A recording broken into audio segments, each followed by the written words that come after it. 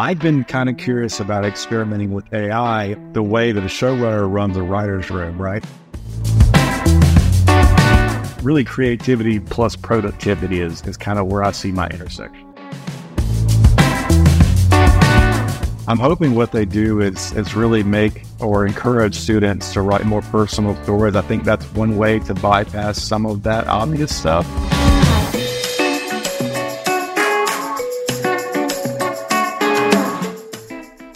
Hello and welcome to The Common Creative. My name is Chris Meredith. And my name's Paul Fairweather. And we're on a mission to lift the veil on creativity in work and beyond through the lens of ideas, stories and visual cognition. And today's guest is Brock Swinson. He is a filmmaker, screenwriter, podcaster, writer, and many other things from North Carolina in the States. And so stand by to learn loads, not just about creativity. I mean, he said writer's block is bullshit, but also about productivity. His output as a podcaster, as a screenwriter, as a teacher is phenomenal. Let's get him in. Brock Swinson, welcome to the Common Creative podcast. Hey, it's great to be here. I appreciate it. Thanks, guys. Brock, really pleased to have you on the show. Thanks for joining us. Yeah, absolutely. So, Brock, can we start off with you giving us a bit of a summary of the key moments in your life or career that have got to where you are now?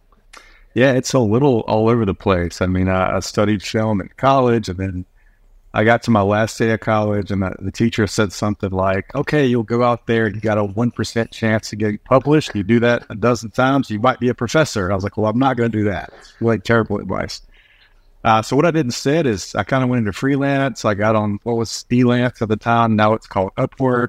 I also moved to Oregon. I moved around. I'm from North Carolina. Originally lived in LA for a bit. So I went and did some actual commercial work, driving trucks, doing some editing, everything I could kind of get my hands on. Did some weird TV shows like the Guinness Book of Records. So I got to see 5 people try to break records every day and interesting stuff like that. I think, ironically, if I thought more about the hindsight of it all recently, some of the weirdest jobs I took, like I applied to a job on Craigslist, and that ended up getting me on creative screenwriting. So I ended up interviewing like some of the most famous screenwriters of all time through a Craigslist ad. And I took a $10 an article job writing about the TV show The Walking Dead. And then that referred me to a job at ClickFunnels, where I wrote marketing and learned marketing from people like Russell Brunson and Tony Robbins and some of the biggest names out there. So some of the weirdest little paths that I kind of just followed my curiosity, maybe instead of the money, kind of led me to the money. And now I'm really interested in like all things, really creativity plus productivity is kind of where I see my intersection. And Brock, what interests you? Paul and I are obsessed with that topic. But what interests you about all things creativity? I think I've always, been creative, been told I was creative and some of that stuff, but it wasn't, it seemed like this fictional muse type thing that wasn't really real. So I was more interested in like, well, how can you lean in and out of this? If this is a muse, how do you make the muse come more often? And that usually comes down to environment and habits. And after I've interviewed probably over 400 writers now and actors and directors on my show, and a lot of them have kind of similar advice. And that's kind of what led to the book that I wrote, Ink by the Barrel. The idea is called Secrets from Prolific Writers, Ink by the Barrel. Comes from an old expression, don't quarrel with the man who buys his ink by the barrel. But I wanted to kind of spin it on its head a little bit and encourage you to be the person who buys your ink by the barrel and really just think about longevity. I guess the underlying of all that is that I really think you find quality through quantity. So the more you kind of churn out, the better you'll get. And then you get less precious. All these other things kind of happen beneath the surface too, but that's what really seems to make the true, aside from like 10 guys in history, J.D. Salinger, Aaron Sorkin, some of those guys, for the rest of us, this stuff pretty much works, a little bit more mathematical than you might think. So I think why is creativity's got a mathematical formula to it, is kind of what you're saying, which is a lovely insight. I'm trying to work out why that would be, that doing lots, the more you do it, and there's the whole idea of 10,000 hours and so on, but you get to a point of expertise by just putting in the hard yards. I'm guessing this applies to writing as well as painting and photography and acting and whatever it might be, whatever creative pursuit. What is it about that repetition, that discipline that helps, do you think? I think it's more of it's all the things you're not doing, right? So everybody talk like, sometimes I'll do a parallel, like going on a diet or working out. Look at all the things you're not doing. You're not eating processed food. You're not just sitting on the couch, right? So when you think about scheduling time to write every day, you're not going to be the type of person who's just wishy-washy about ideas. I mean, I was definitely that guy as a kid, and through college even. Like, I think I wrote one script in college, and I carried it around in my head for 4 years.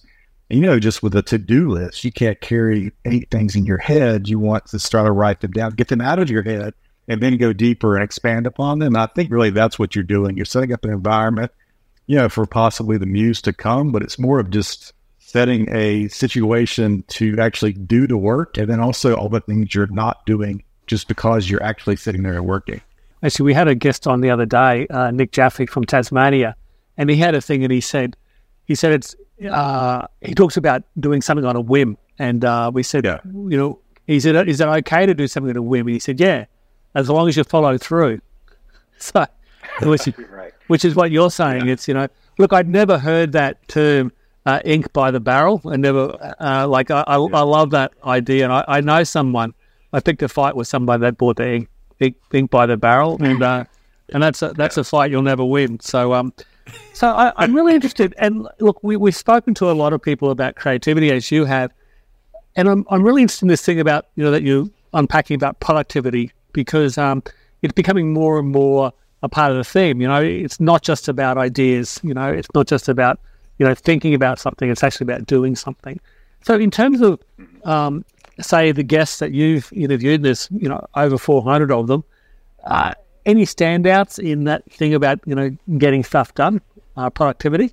I've really tried to kind of do a variety, and like a lot of people will go to my biggest hits. I've interviewed Ethan Hawke and Aaron Sorkin and Mel Brooks, and these giant names, and almost like they're too big to give you real advice, which is kind of ironic. Like, if you want to be a movie writer, you need to go listen to the guy who just broke into the industry. He's going to give you the most advice about what's going on today and some of that. But I think productivity is just really, I don't know, I've almost learned more from people like Tim Ferriss about it. I think it's more of just like sitting that situational block up, like I said, the environment, the habits. It's really the boring things, and also incorporating rest. That's a big one. Like, I think when I was there too, I would take these freelance jobs, and I might write 10,000 words on a Monday, but then I was burned out for 4 or 5 days. So the best people, I'll ask new people breaking advice. I'll ask older kind of veteran writers longevity advice, and it's always kind of a combination of the two. They seem to be working on 3 to 5 projects at a time that allows them to kind of move. And I have a chapter in my book called "Writer's Block is Bullshit." I don't believe in writer's block. If you talk to enough screenwriters who have deadlines and all the different things, there's no such thing. So I think really just like setting that time up and putting in the work, and you're going to just kind of move along that way with productivity. Yeah, actually, that is a common. We had someone who was the producer for Big Brother here in the UK, and she just said about the writing. She says, writer's block. Yeah, great. The show starts in 2 hours. Brooke, you might remember who said there's a famous quote that says, "Yeah, I only write when inspiration strikes. It's just lucky that it strikes at 9 o'clock each morning." Right. Yeah. I forget. I should know who said that, but yeah. Yeah. And it is harder. Like, it's kind of hard to do your own, like, it's one thing to have deadlines and accountability from outside perspectives. I do encourage people to go find like jobs on freelance sites if you can't seem to, keep those promises to yourself. But there's a good metaphor about the show here, Saturday Night Live. It's like, it looks like everybody's kind of just screwing around all week, but there's a show every Saturday. Like, somehow they get 10 or 15 scripts written and shot and filmed and everything else. So if you can kind of impose that on your own, it might be that you're just writing an email to your followers or writing a blog once a week. Or, I just did this 30-day prolific challenge I have about 1,000 students I'm kind of teaching to be prolific. And the whole idea is just they got a little video training for me every day. It was like 2 to 10 minutes. Then I'll show them a clip from an interview that I did. But the whole goal was not to make it crazy, like set it really attainable. Just try to write, 20 minutes a day or something like that. If you've never done that before, I really would say focus on time rather than like word count, because word count is daunting. Whenever you can take away more of the friction for yourself, you can just start to develop those habits. And then so many people that have never done anything before. I did a couple of like one-on-ones with people, and like this one woman learned she went from poetry to short stories. I had a girl at high school finish a book. Now she's writing a movie, and just like taking 30 days to make a little tiny habit, and it really chips away at something big. This I'm sure James Clear would approve. I don't know if you're familiar with his book, Atomic Habits. Which is it's don't set a goal to lose 10 stone and weight or whatever. Set a goal to adopt a healthy lifestyle, and it's more about the way you define yourself than it is than that. So that sounds very familiar with that.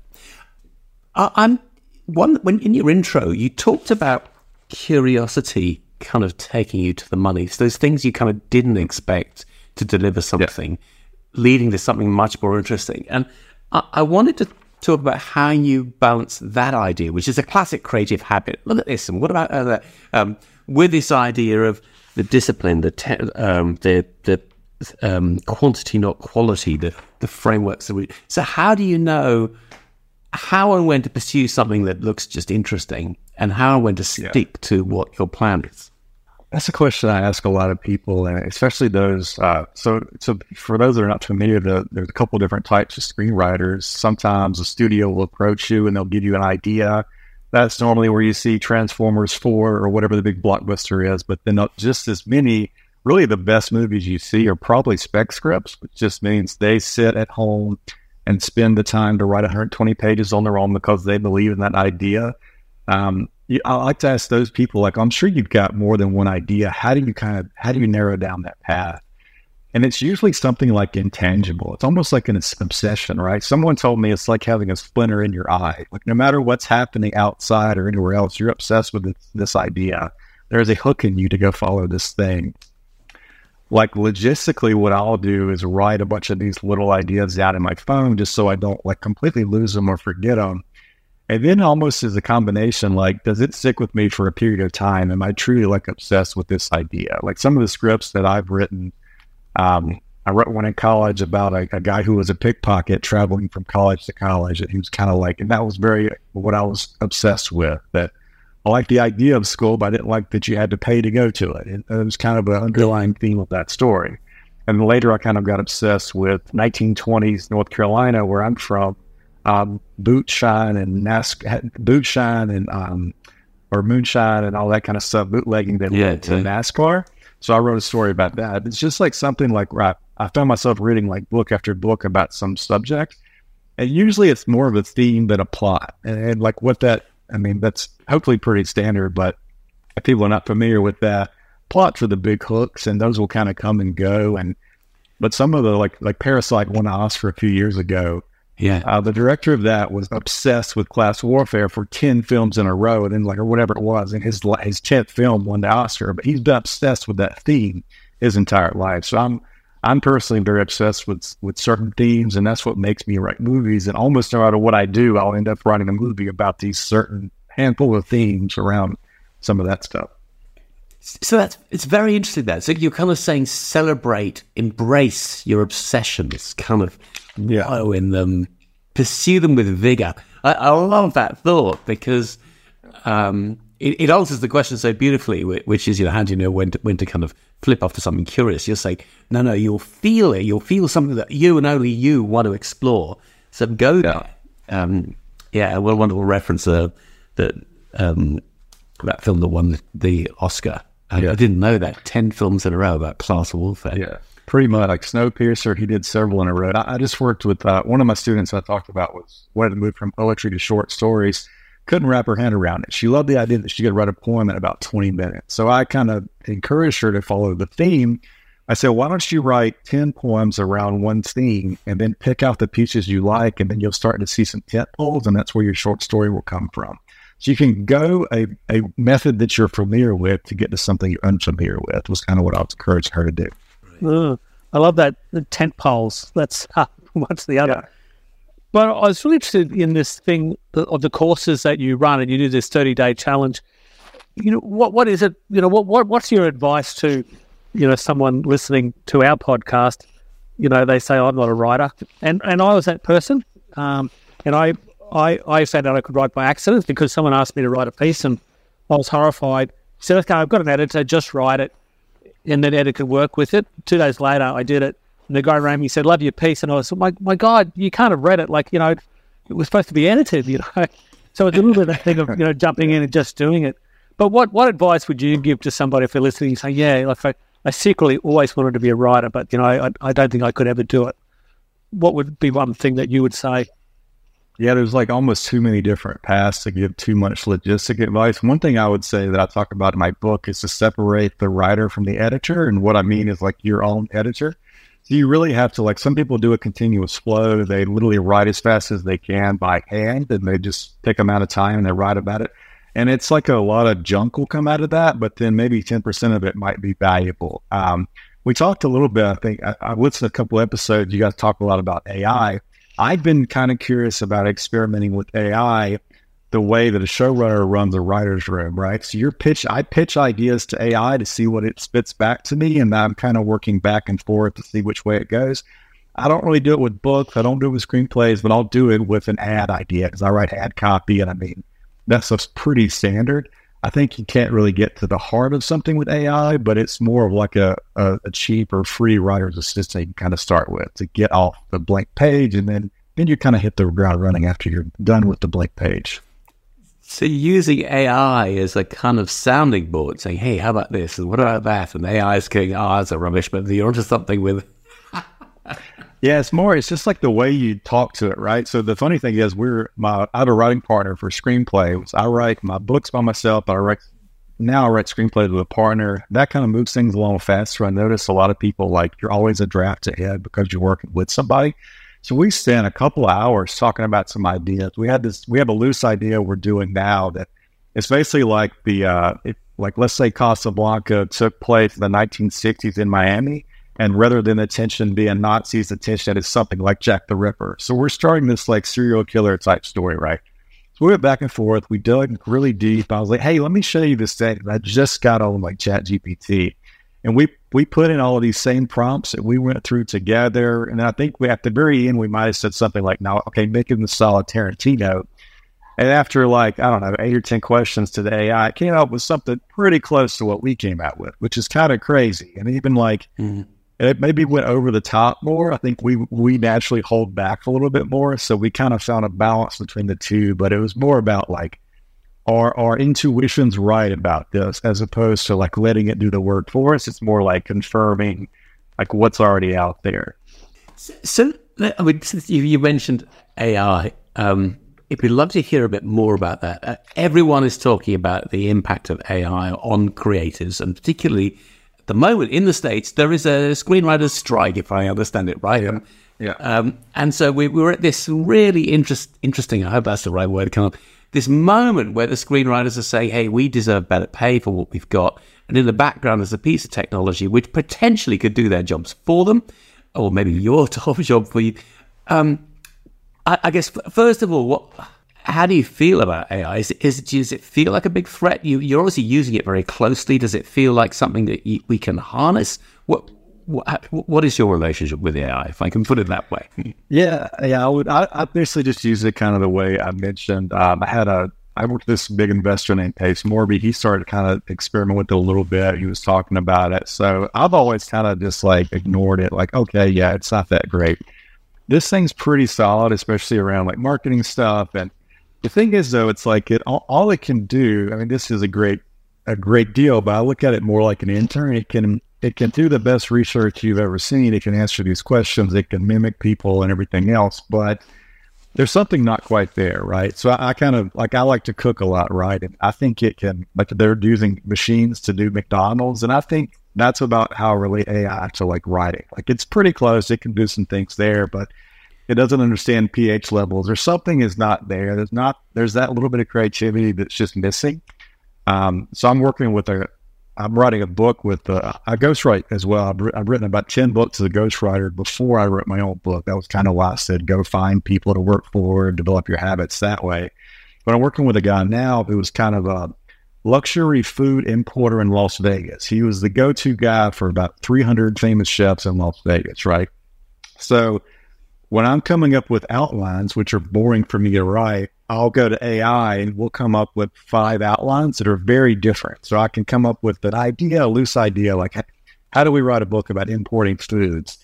And then I'll expand upon that. It can write that out, but it can't go and take his story and turn it into something like I can. And we have to work together on that. And even he can't. Like he's done interviews and a lot of content's out there, but like if you guys know as interviewers, the good questions come from like 3 or 4 questions deep before we really get into something. If I give you a Q&A, it's just surface level. We're not really getting to anything like that. To me, to get to this, he's telling me about collecting Star Wars toys as a kid, and I'm understanding his perspective about not being wasteful later in life. And AI is not there yet to see things like that. Actually, it's interesting because I was just thinking, and I've been trying to put my finger on it as well because I've been using it in a similar way. And my first thought was that it doesn't really sort of have, it lacks a bit of a soul or something. But I think what it is, and it's what you just mentioned there, it's that connection. And it's that connection. Chris and I, talk a lot about metaphor, as a tool. And I don't think it has that metaphor because that metaphor often comes from that personal experience. And as you're saying, you sort of linked that him collecting those toys and then him being efficient later and not wasteful. And I think that's the thing. I haven't asked it whether it can do something in metaphor, but because it's very factual, it doesn't seem to have that. And that metaphor is really where I think the richness comes from. It's like this because it's not saying it's like this. It's saying this is what it is. I don't think it can say it's sort of like this because, then it's failing in a way because it's supposed to be giving you the facts. So, Brock, it's interesting you mentioned it's like having an intern. Isn't the issue that interns kind of get more experienced and they work their way up their career ladders and so on. And this particular intern is working its way up the ladder fast, and maybe by Christmas we won't be talking about an intern. We'll be talking about somebody that's as good as you, and then by the new year, suddenly we'll be dealing with the kind of the world's greatest script writer in the Tarantino style or whatever. Do you worry about that in the future, or do you think it's always going to be an intern? I almost see it always as an intern. It is hard to go 10 years, 20 years down the line. But the thing is, it's always just going off the information that's already there, right? So whenever there's a shift in a movie, think about, and this goes back, the year 1999, like 25 amazing movies came out. The Matrix came out. The Sixth Sense came out. All these different movies, right? All of those were like a shift in the narrative of things we'd ever seen before. There was nothing like about 20 of those different movies that came out that year. Now, unfortunately, the studios have kind of pushed us in a direction where there's less interesting things happening. So it does still I wouldn't be, AI could probably write Fast and Furious 10. I could probably tell you what happens in that movie on a bullet point, and that AI could do the same thing. But it's not going to tell you about the Shawshank Redemption or something that really is going to stand the test of time, or To Kill a Mockingbird. And there's something about the actual zeitgeist where we don't know it yet, right? So if you're only going with what's already in existence, and sure, there are cycles and things like that, but I don't know, even sharing things on social media, I don't really know what's going to hit. Like something just hit people differently a different way. And that's kind of a combination of algorithms plus people. So it is, I just don't see it really embracing us that way. It could probably write Fast and Furious. It can probably write, Hallmark rom-com, some of the rom-com movies. But whenever there's a big shift in the narrative, it's something completely different I've never seen before. And that, I'm guessing, leads back to your point about, I don't think you used obsessions, but something that feels like something that's stuck in your eye, that AI will never get anything stuck in its eye. It'll never have that kind of overriding desire to understand, to explore a particular topic, and to effectively to learn new things about it in a way that the world doesn't understand. Yeah. I'm doing something pretty different right now. I'm actually working on my first documentary, so I'm trying to step into the film world. So I'm working on what went from like a 2-hour movie to an 8-hour series now. It's about stuntmen, and it's called Daredevil Society. And the idea is about the last 100 years. So we're going from silent films Buster Keaton, Charlie Chaplin, Harold Lloyd, all the way to Jackie Chan, to Keanu Reeves, to today. For whatever reason, there's not a lot of attention on that. And I kind of see screenwriters the same way. They're like the hidden people behind the movies, right? So all these things are happening. This is how film got started, with silent films doing slapstick and falling. And Harold Lloyd's stuff is insane. And so is Charlie Chaplin and Buster Keaton. And there's still not an Oscar category for stunts. It's been 100 years and it's still completely overlooked. So what I'm doing is going through the whole evolution of how we change from silent films to talking to Westerns on horses, car chases, everything else, and also asking people how they do the things and everything else. And there is no collection like that right now. So I'm having to go do personal interviews. I'm finding what I can. There's really just kind of breadcrumbs there. I'm using AI a little bit to fill in some pieces and reading old books, but it's really, again, I kind of just see it as like another researcher helping me out. So that's the opportunity for human beings, is to kind of look for breadcrumbs. If no one's explored that before, it kind of, thank goodness, that means there isn't a machine that's all over it already, and that's what we need to do. I think that's a lovely thought, look for breadcrumbs. I find it amazing that there's no category. That's incredible. There's no category for it. Yeah, it is. That is absolutely mad.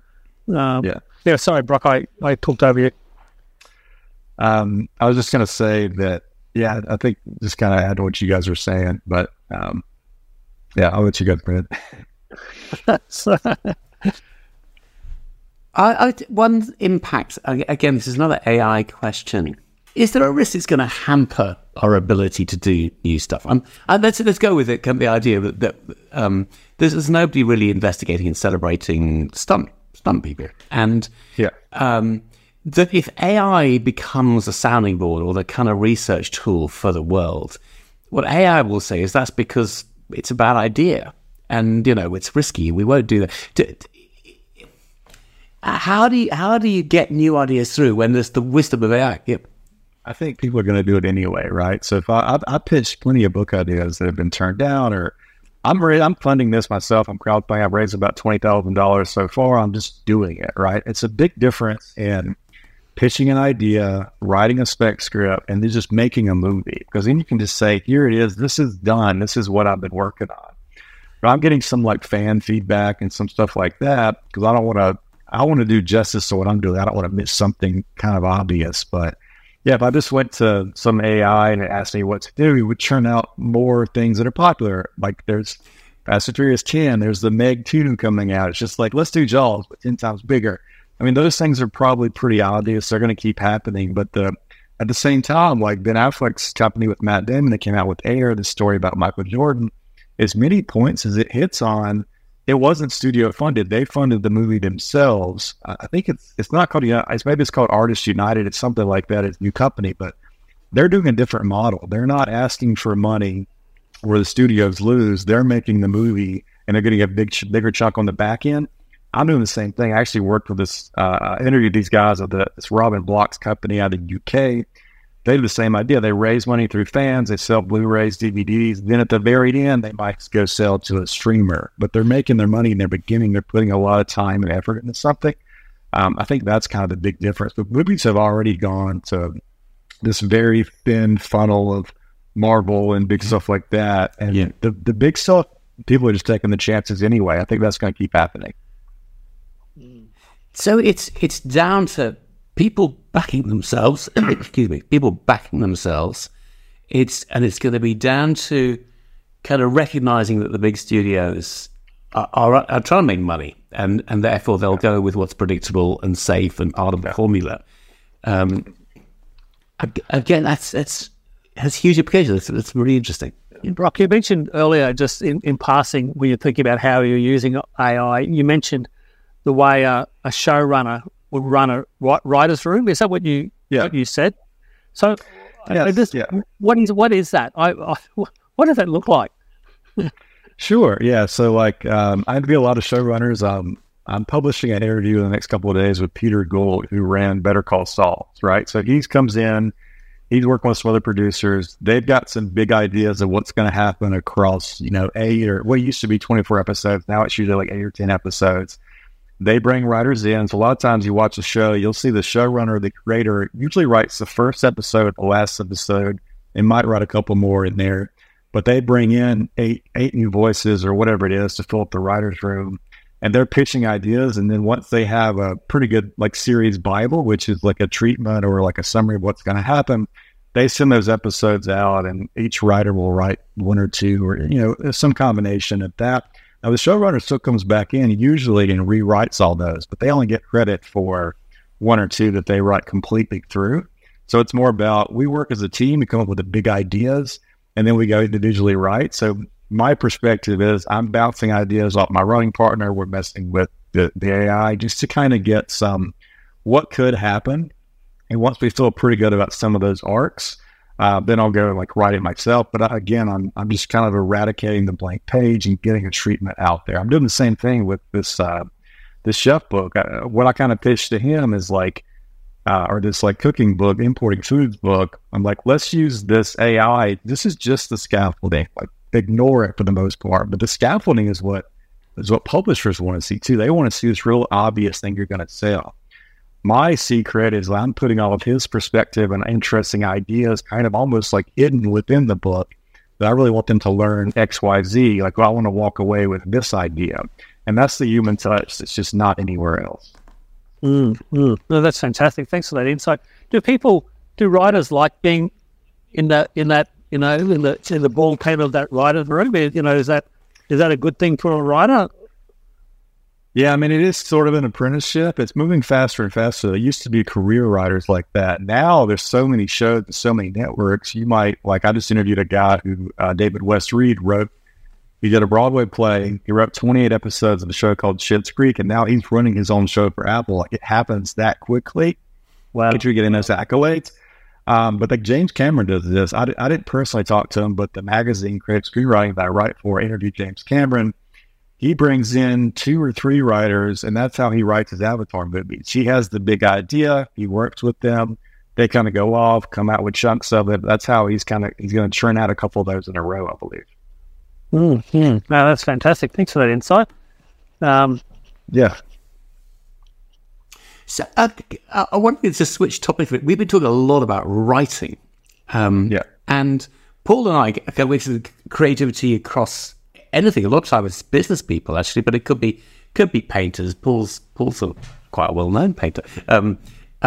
Or musicians or actors, or how much of this applies across different kinds of creativity? Have you spoken to people outside of writing? And if so, what does that teach us?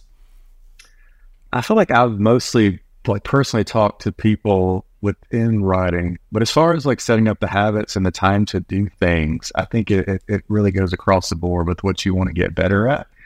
And the other part of this is like, you don't have to publish everything, right? It's a big thing to publish everything you do, but you can also hold back. You can be a painter who chips away at something, but it's still like, I've got a friend who does like sketches with pencil and graphite and that type of thing, and he'll spend 25 hours on one image and then maybe not even use it. That's kind of that's almost its own discipline in itself. But I also talk to writers who like, okay, they write 120 pages of a movie, but they get to 100 page 119. They're like, oh, this is what this is about. They have to scrap the whole thing to move forward. But I think if you can really push yourself to do that, that's where you're going to get the gold from. And it's like you're going to kind of discover who you are simply by writing as much as you can. That's why I eventually found, like, okay, I write about the same themes over and over and over, so I might as well just know that going in. But it took me, probably 5 screenplays to understand that about myself. And have that confidence to have a big trash can and be ready to and be proud of it. It's kind of, look, it got me, that big full trash can got me to the point of learning something new. That's again, that take huge bravery. Brock, I love that in all the conversation, and sort of wandered around everywhere, a lot about AI. But you said that thing just then about, eventually you'll discover, who you are through that writing, which I think is a great place to pull it to an end. I have so many more questions, but unfortunately we're out of time. I'm just absolutely fascinated by your own productivity, or productivity as you guys call it. In basically, in all the different things you do, and film and writing and interviewing people. So you're such a wealth of knowledge. So, well, thank you for sharing your insights and observations and experiences. It's been absolutely fascinating. Absolutely. And the only thing I might, to summarize some of that, the only thing I might worry about with AI is how it is going to affect the future generations. I can imagine if I was 16 in high school that I could just go and drop in something in the computer. I'm hoping what they do is really make or encourage students to write more personal stories. I think that's one way to bypass some of that obvious stuff. And at the same time, is the old type of 1-3-1 writing as important as it used to be? I don't think it is. I think that's not. I don't even think some of the grammar matters as much as it used to. It's like the way I write sales copy is not what I learned in high school. And I don't do anything now that existed when I was in high school. There wasn't podcasts. There wasn't this type of market. There wasn't this type, So I think just really going in, knowing you're going to be productive and creative, but also being flexible, I think is kind of the path to navigate all these waters. Look, I love that. Productive, flexible. Yeah, that's great. Fantastic. Thanks, Rob. Thank you so much. We've covered so much ground. I've learned so much. We'll get a big trash can, buy ink, by the barrel. One more thing too. I'm giving away the book for free, the book and audiobooks over at brockswinson.com. Anyone can go and just download that. You'll get the digital download and the audiobook. My goal is to give away 100,000 copies this year. I've given away a couple thousand already, so we're well on our way to do that. Well, fantastic. We'll put a link in the show notes, so that's fantastic. I'm going to get a copy. That's for sure. And me too. I'm definitely going to get a copy. Okay. Thanks, Rob. Thanks, you guys. Chris, that was fantastic. I didn't really know where it was going to go, but a conversation about AI was really enlightening, which has earned its place in the AI miniseries. Yeah, I feel a little bit more optimistic about AI now. I mean, it's like an intern. I think I love that thought that you can work with AI. We've had other guests who are less optimistic about what AI will do to us, so that was powerful. But also about creativity, this idea of having something in your eye, something you've got to pursue and make your own. I think that was a really interesting idea about how creativity works in the brain. Yeah, and look, I loved his one bit of advice about if you're stuck and you can't stick to your own deadlines, jump onto something like, Freelancer and do a job for someone else where you're pushed to meet a deadline. I thought it was a great insight and tip, because I know that's one of the things that I find really difficult is to stick to my own deadlines. So that was a great bit of advice. All the things that we've mentioned, or Brock has mentioned, will be in the show notes, so you can find him and get a copy of his free book, which is so fantastic. Or head to his podcast, Creative Principles, which is certainly on Apple Podcasts, I'm sure all the major platforms as well. What a great guest. So if you like the show, please leave us a review. 5 stars if you can count that high, and a review. But most importantly, tell your friends, because it's as we share more about the idea of creativity in life and business, the better the world will be. And we'll see you for next week's show. Cheers. Bye for now.